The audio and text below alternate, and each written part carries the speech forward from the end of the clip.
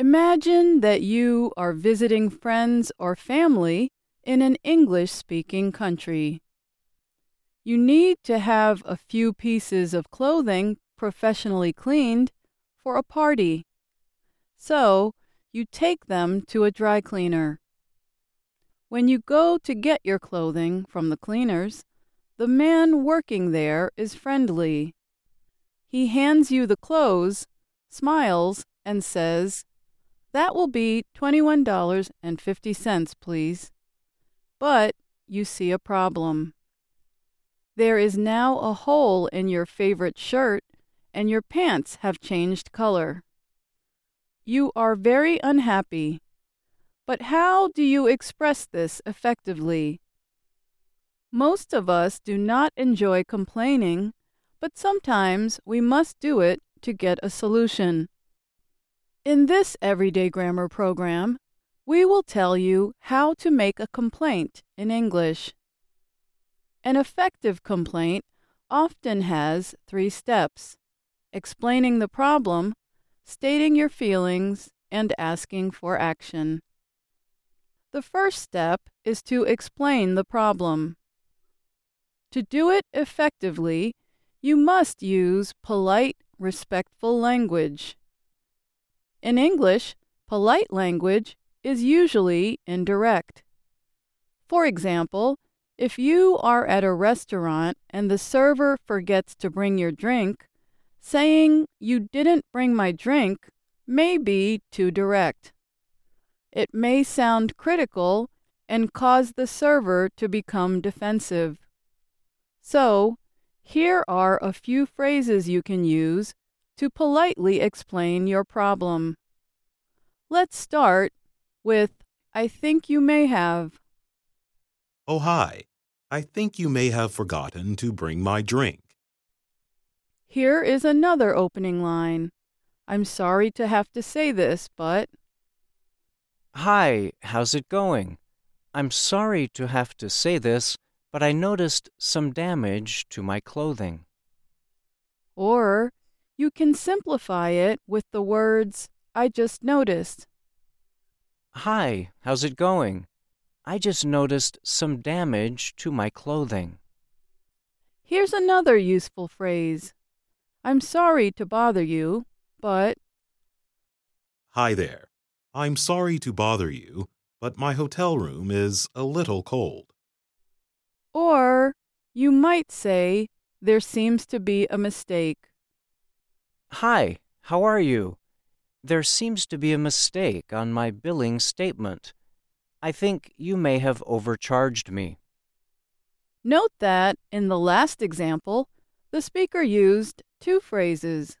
"There seems to be a mistake," and "I think you may have." The second step is to say how you feel about the problem. This step is often not necessary. It will depend on how bad the problem is. Some problems have easy, quick solutions. For example, politely telling people that they forgot something or overcharged you usually leads to a speedy solution. But imagine that you are receiving poor service at a hotel or restaurant, or that a repair shop has damaged your belongings. Or maybe there is a continuing issue at your apartment building. In these cases, you may need to express how you feel. Always begin with step 1, politely explaining the problem. Then you can use phrases like "this is" or "it is," followed by 1 or more descriptive words. Let's hear an example of someone telling their building manager about a problem. Oh, hi, Vanessa. I'm sorry to have to say this, but there is still a mouse problem in my apartment. This has been an issue for 3 months now. It is unacceptable that the problem hasn't been resolved. This was a continuing issue, so the speaker used step 2. But again, use your best judgment to decide whether this step is needed. The third step is to ask for action to be taken on the problem. This is an important step. Some people do steps 1 and 2, but forget step 3. Depending on who the listener is, you or they may need to ask someone else to take action. In such cases, ask for the store's manager. Here is how you can do that in person. Could I please speak with the manager? And by phone. Could you please redirect my call to the manager? Other times, the listener can solve the problem themselves. You can use indirect questions to ask for action.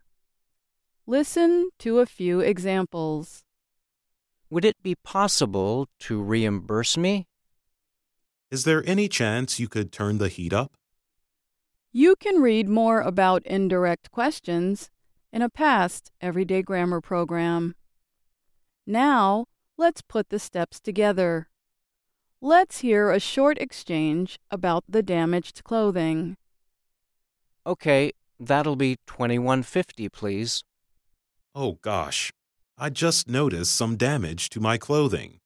The shirt has a hole and the pants have changed color.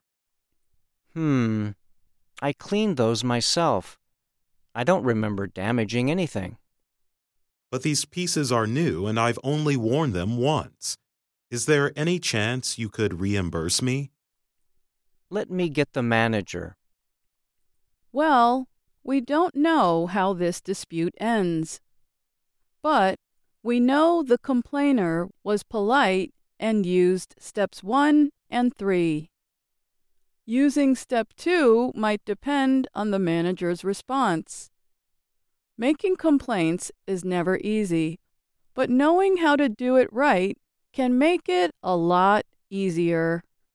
I'm Alice Bryant.